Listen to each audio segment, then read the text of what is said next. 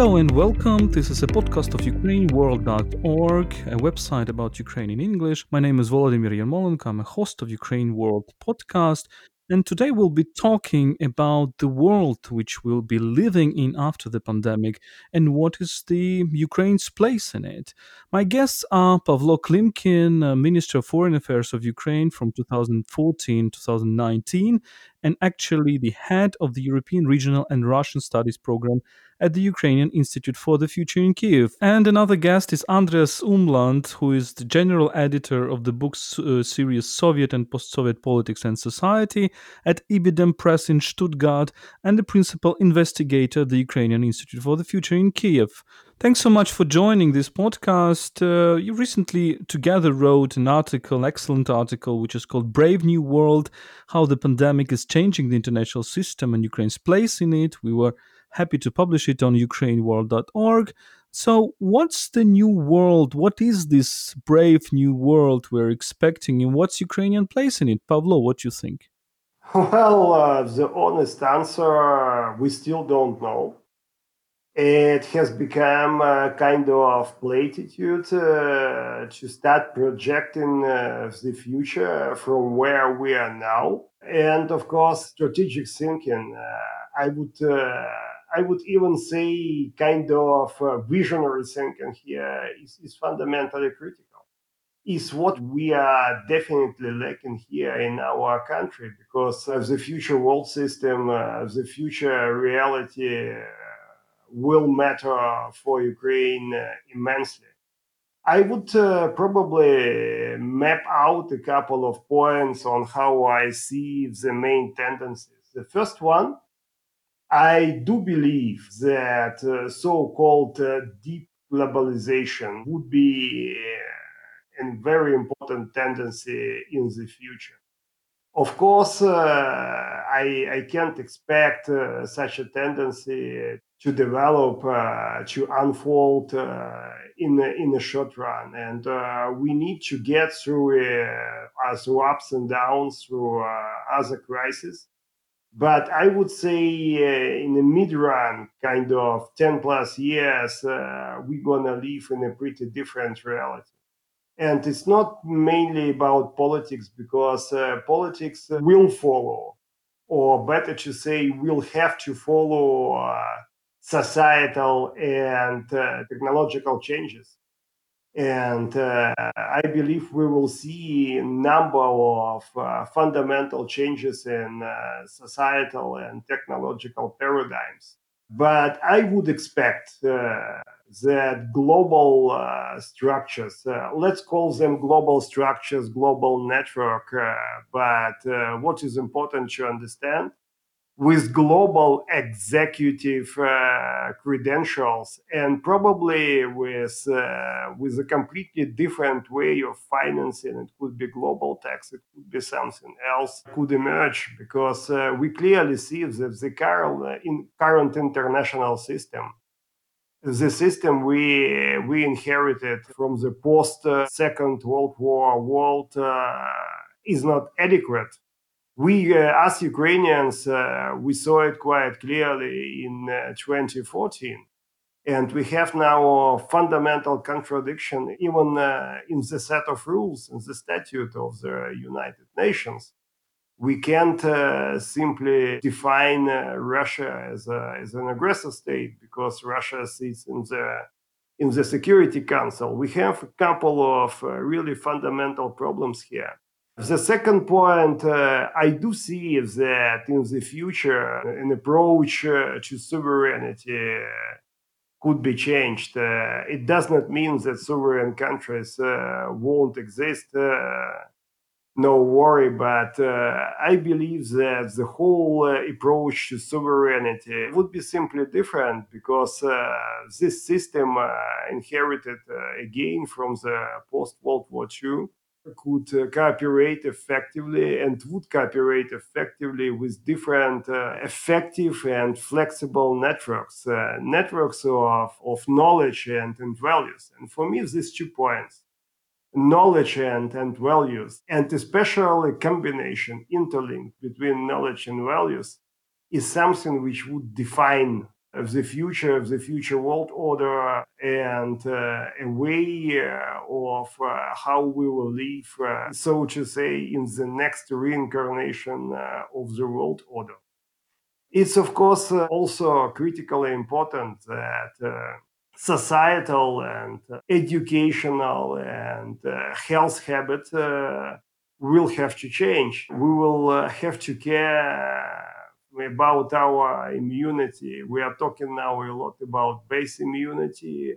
We will have to care about health in a completely different way. We will exercise probably in a different way with a different focus.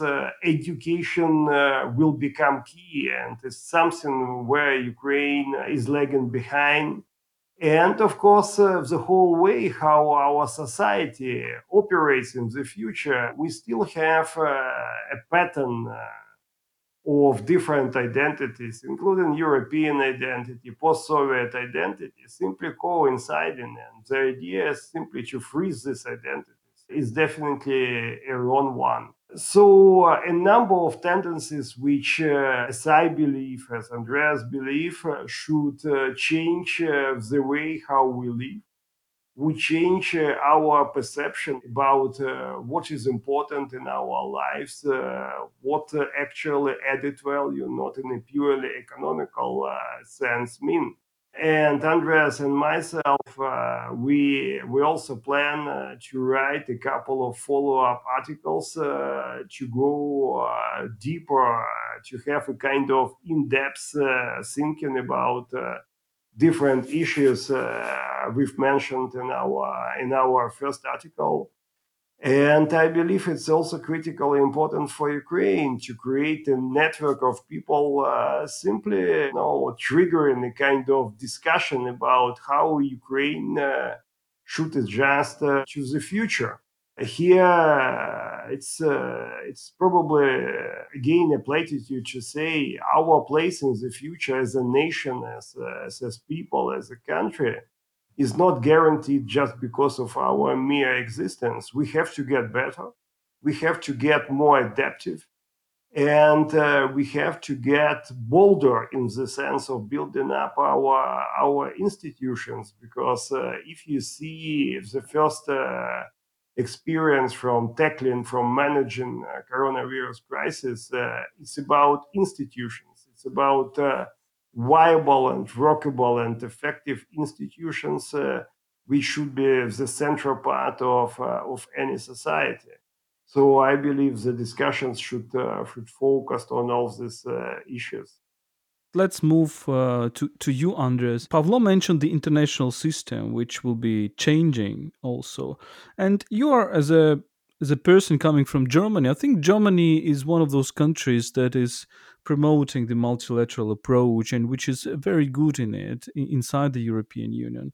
But do you think this multilateral approach, this accent, this focus on international institutions, is so can be so well exported out of the EU, out of Germany to the rest of the world?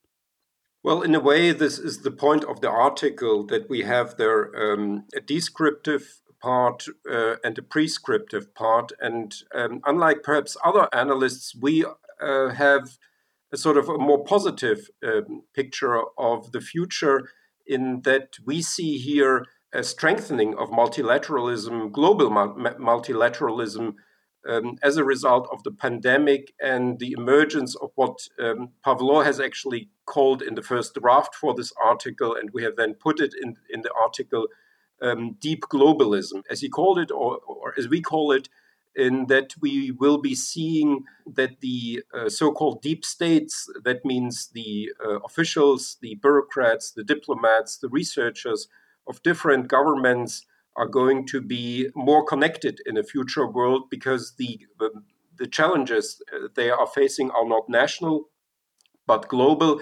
And we basically welcome this, what we call deep globalism, this emergence of sort of epistemic communities that would have not just an international but global dimension. Of course, that already exists in some ways. Let's say in academia, you have these sort of global communities, but this will, as we expect, also now be extended to the governmental officials or the the researchers and experts that are close to governments who will be more connected across borders.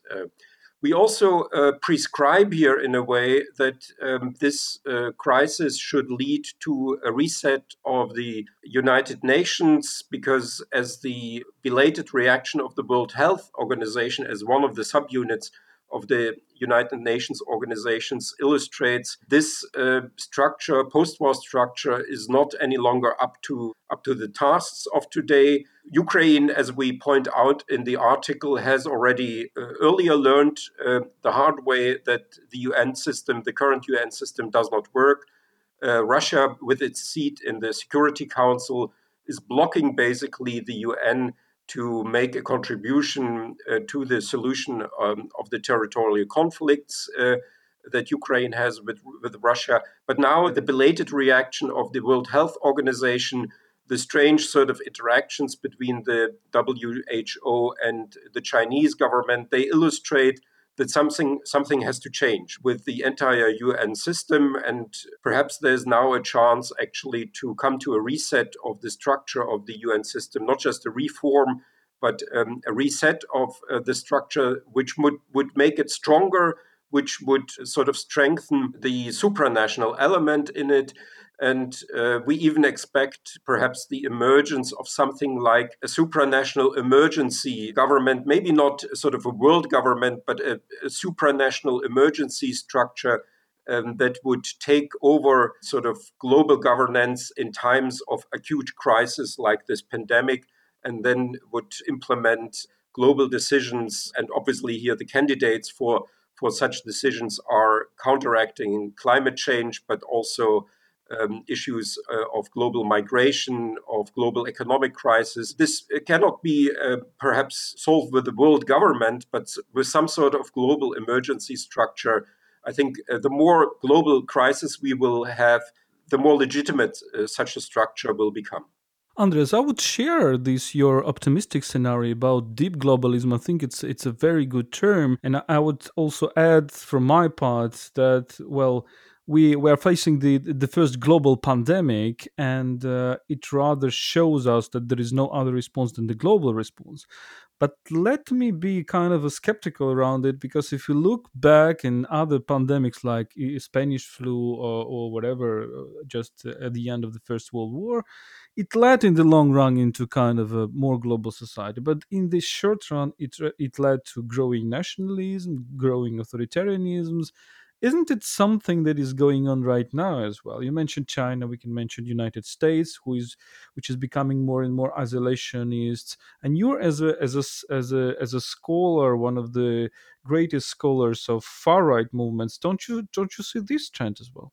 Yes, and we mentioned that in the article that this sort of everybody for her or himself principle is, of course, nowadays during the pandemic, perhaps still prevalent, and it's also strengthening these introversions of national states and of also of regional organizations. That will be also, as we've outlined in a different article together, one of the perhaps problematic results of this pandemic, that the EU and the NATO may become more introverted and less open for new accession. So we also see this as a danger, in fact, not just as a possible development, but danger. This will weaken the global community in its responses to such global challenges, and it will strengthen at the end, I would say, also the argument for coming to a stronger globalism, or as we formulated there, this deep globalism, and a reset of the UN and the creation of a transcontinental emergencies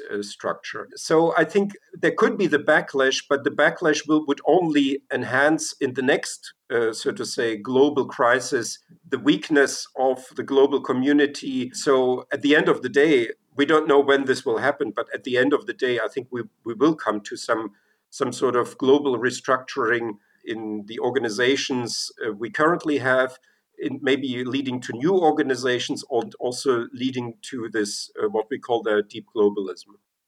Let me come back to Pavlo. Pavlo Klimkin, you were the foreign minister of Ukraine during probably the most difficult history period of Ukraine's recent history, the start of the Russian aggression, the illegal annexation of Crimea, the Minsk agreements, the aggression, repeated aggression on the front line, it was difficult in a way to attract the world's attention to Russian aggression, but it will become probably even more difficult right now. How Ukraine's voice can be heard right now?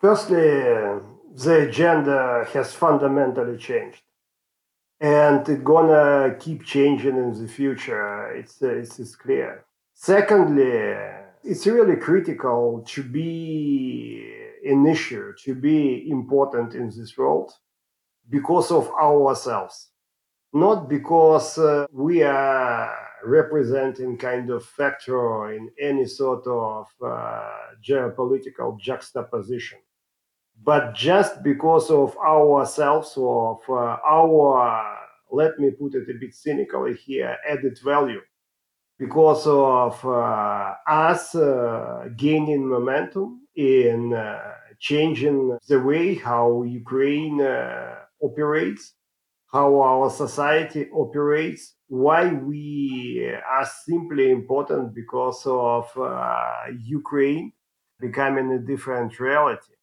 A kind of different approach could be that we are considered just a factor in geopolitical reality.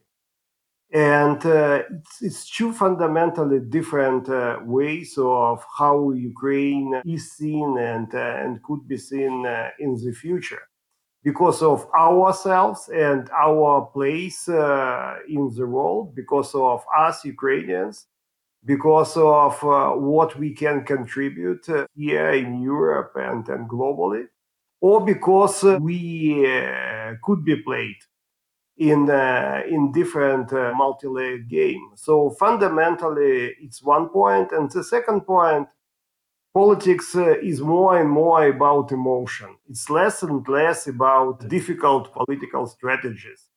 Talking about so-called deep globalization, and Andreas and myself, we like this bit of terminology. It's a point of finding out the right definition here, of course. But any effective foreign policy should be based both on substance and emotions. And it was my point, being the foreign minister, to provide our friends with the right emotions about Ukraine.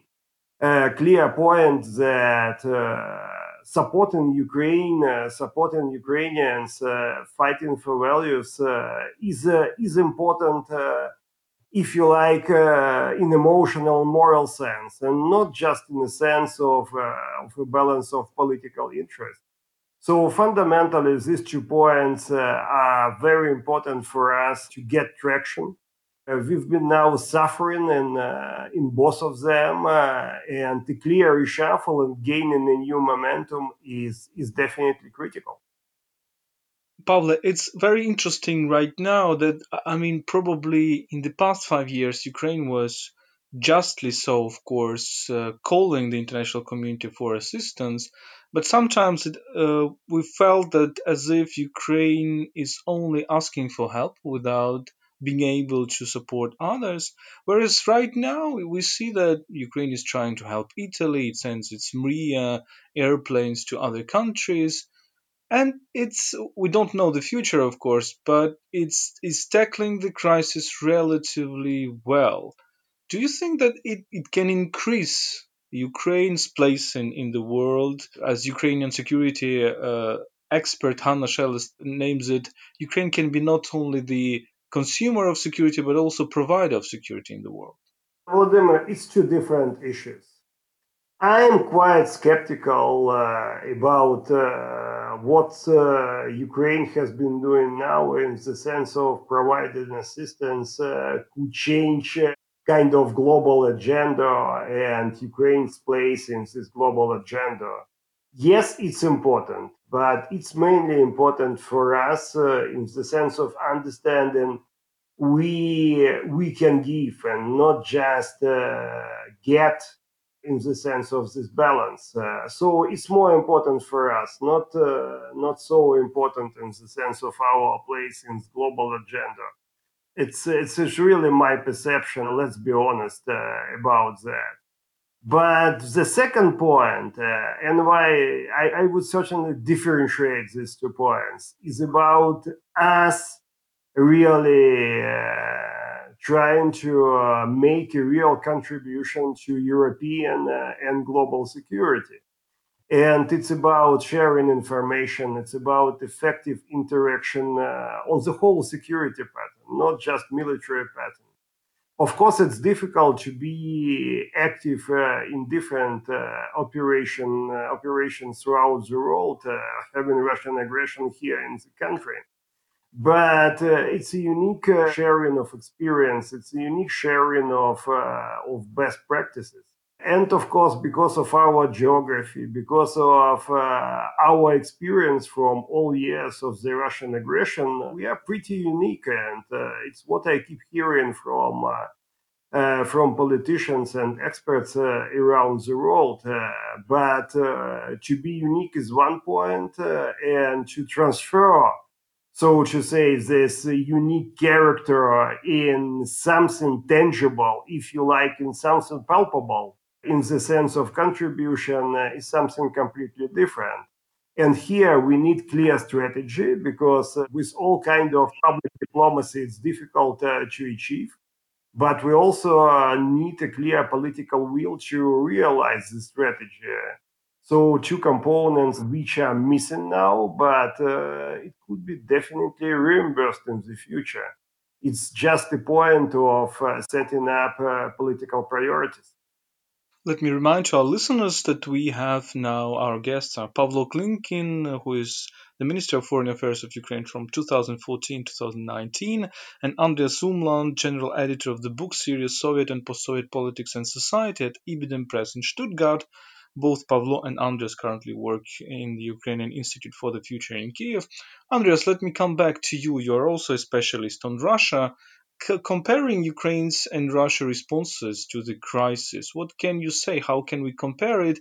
And do you think that the impact of the pandemic on Russia will be that strong that it can ease its expansionism? I would be cautious so far to compare the handling of the crisis. My preliminary impression is actually that Ukraine may be handling this better, but we are not yet at the end of it. One can only draw conclusions at the end of the pandemic when we'll have the vaccine and some therapy. But so far, it doesn't look actually, as you already mentioned, that bad with regard to the containment of the pandemic in Ukraine. And hopefully it will remain this way, and the containment will even grow. I think for Russia, this pandemic has actually increased these sort of pathological aspects that we had in Russia before: the aging leader, the lacking succession principles. So it's not quite clear how a new leader would be determined, by whom and in which procedure, the dependence of Russia on the world energy prices, and the underdevelopment of Russian small and medium businesses. And all of these already problematic aspects of the Russian socio-political system are now brought to the fore even stronger by the pandemic. And that's why I also think that the internal developments in Ukraine now assume an additional dimension. So Ukraine has to, as Pavlo mentioned, to reform and to become more attractive, both emotionally and in terms of sort of rational categories, more attractive, not only to the West and to the EU and NATO and the world as a whole, but perhaps especially to let's say, the people in Crimea and on the Donbas, because I think this weakening of the Russian state will actually put under question sooner or later first the Donbas issue, but even the Crimea issue. I've actually have an article forthcoming in Ukrainian and Russian in Zerkolotyzhnya and in English in the Atlantic Council, where I'm arguing that at some point Russia will itself reject Crimea because it's going to be too much of a burden for Russia. And for that moment, then Ukraine has to be attractive not only to the EU and to NATO, but also to Crimeans, so that Crimeans will then, in the majority, be for a reunification. This is maybe for many, this may sound as an overtly optimistic scenario, but I think if you look at the sort of setup of the Russian socio-economic system with this high reliance on energy prices and the inflexibility of the Russian political system, this all means that there will be instability and there will be simply not enough money to support all the different foreign political adventures of Russia. We saw that already, that Russia is winding down its activities in Venezuela. I think similar things will happen in Africa, in Syria, and then it will also eventually come to Transnistria, Abkhazia, South Ossetia, the Donbas, and Crimea. And for that moment, then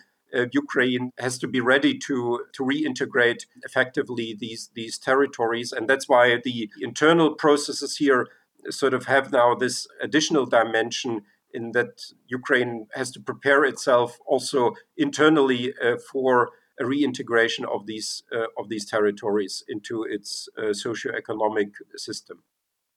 Pavlo, do you share this analysis? I think that Andreas has a point in pointing this shortages of funding, but another interpretation could be that for authoritarian regimes like Russia, the inability to cope with the internal challenges can instigate the expansion, and that's what we've seen with Soviet Union and its aggression in Afghanistan during the problematic times of also the social economic development. I remember hearing you before the pandemic, where you were sharing quite a gloomy picture, saying that, well, Putin has lots of plans for the upcoming years, and Ukraine will face a difficult time. What's going on now?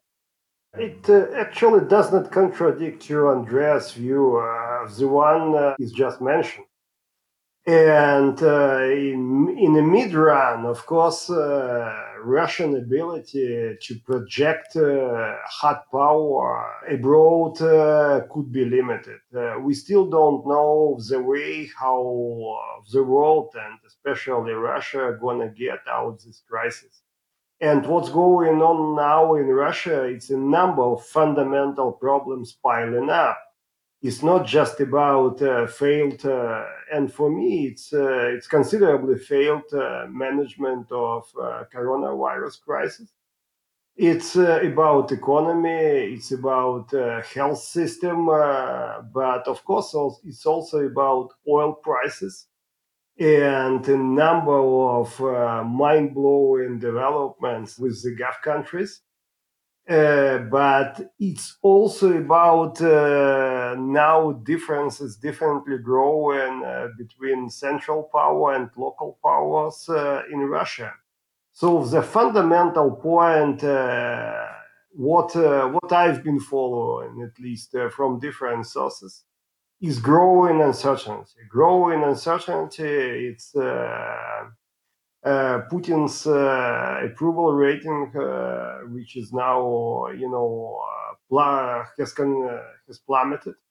So we have a number of fundamental internal challenges, and what I also observe, it's difficult to find simple, and definitely popular answer to these challenges. So I believe in the short run it's quite likely that Putin and the Russian leadership could enter into different foreign policy escapades.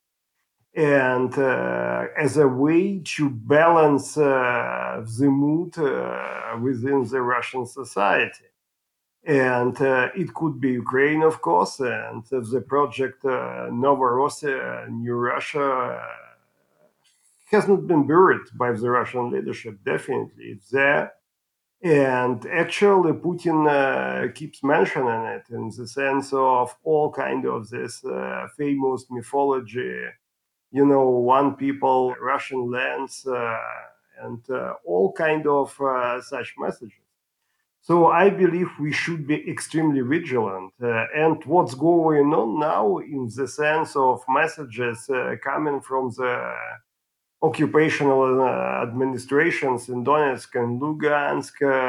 It's basically all confirming my point that we could be, getting into a quite of dangerous reality now because Putin badly needs a kind of change of agenda. Putin badly needs real achievements which could be sold both internally and externally.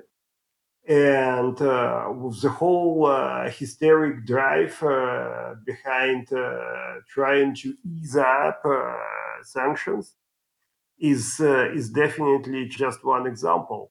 So I believe in the short run we could face very dangerous developments. For me, it could be the eastern Ukraine, but it's the same way.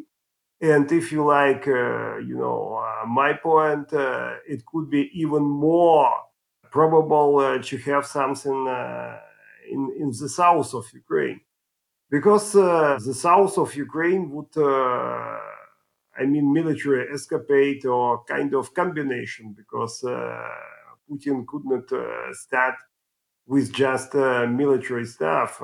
It's about dominance around the Black Sea. It's about land corridors, both to Crimea and Transnistria and Moldova.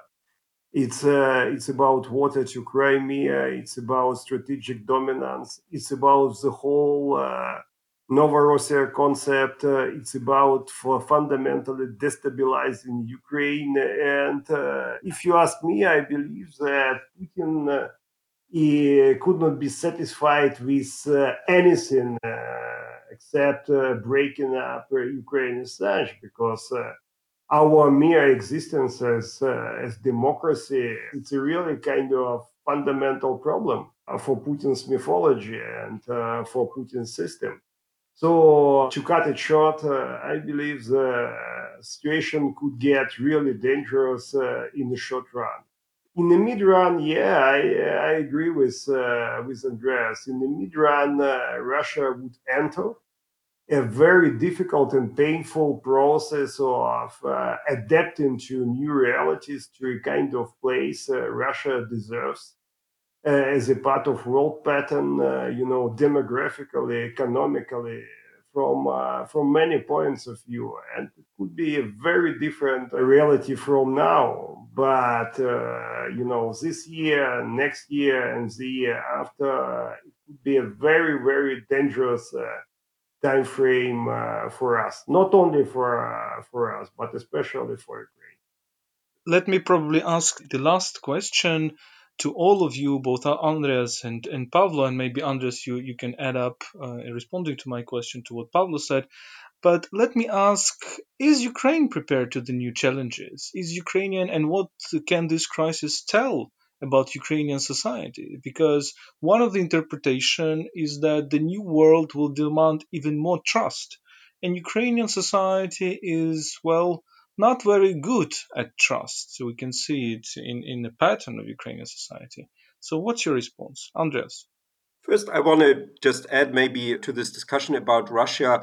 Of course, my optimism is not national security prescription. Ukraine has obviously to prepare itself for the worst, and you cannot assume that there will be a positive outcome. You have to prepare yourself for new aggression. And I also agree with Pavlo that perhaps the south of Ukraine may be even a more dangerous place than eastern Ukraine. But if you look at the history of foreign aggressions of Russia in 1979, when the Soviet Union intervened in Afghanistan, the oil prices had just gone up after the second oil shock. And when then the Soviet Union left the Afghanistan, the oil prices were down.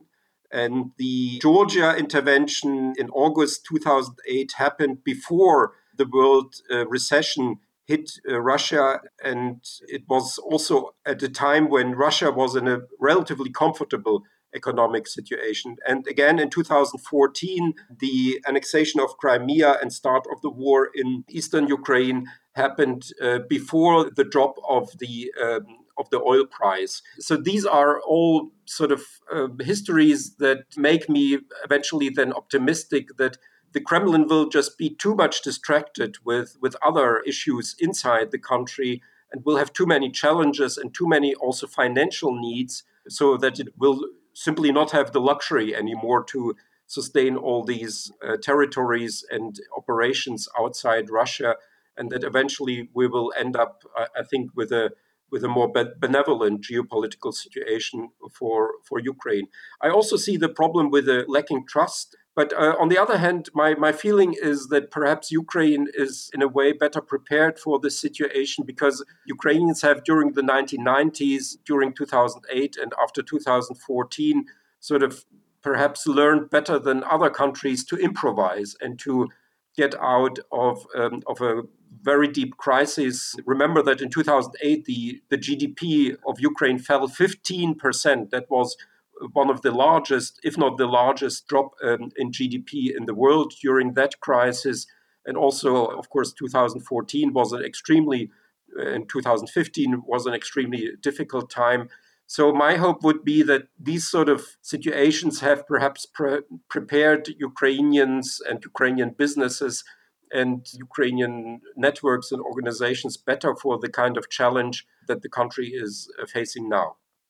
Pavlo, do you agree that Ukrainians have this adaptability that can make them better prepared? Generally, yes.